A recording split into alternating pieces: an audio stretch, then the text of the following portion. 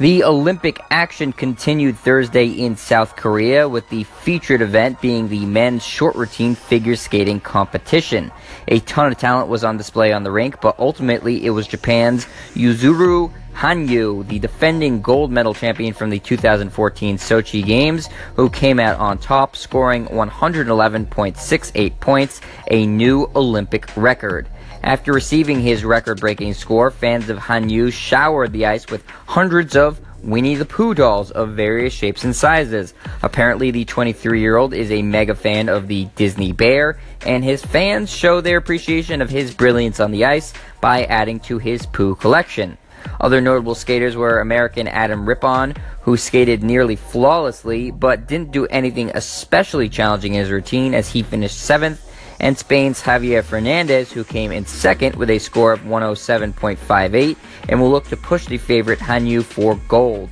American Nathan Chen, thought to be the U.S.'s best chance for a medal in men's figure skating at these games, struggled again, falling several times and ultimately finishing in 17th place. Another American skater made headlines Thursday as Vincent Zhu, a 17-year-old from Palo Alto and the youngest member of Team USA at these Olympics, landed a quadruple Lutz, becoming the first skater to ever land that in competition. The male skaters today will again take the ice for the free skate portion of the competition, where Hanyu will look to become the first man to repeat as an Olympic champion since 1952, when American Dick Button accomplished that feat. Now to the updated medal standings. Norway holds its overall lead with 19 total medals, including 6 golds. In second place is Germany with 15 total and an Olympic best 9 golds. Third is Team Canada with 13 total medals, including 4 golds.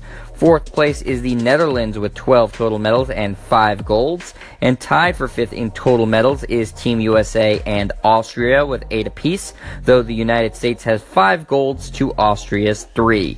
Coming up today, medals will be awarded in men's 15 km cross-country skiing, luge team relay, men's 20-kilometer biathlon, women's 5,000-meter speed skating, women's Super G alpine skiing, and the biggest event of the day, the aforementioned men's figure skating final.